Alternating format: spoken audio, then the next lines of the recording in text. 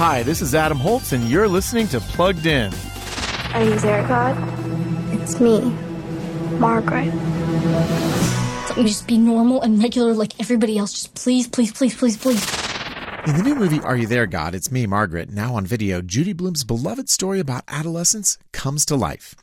Margaret is an 11-year-old with a lot on her mind. Her family's just moved from New York City to the suburbs, and Margaret's body is changing too.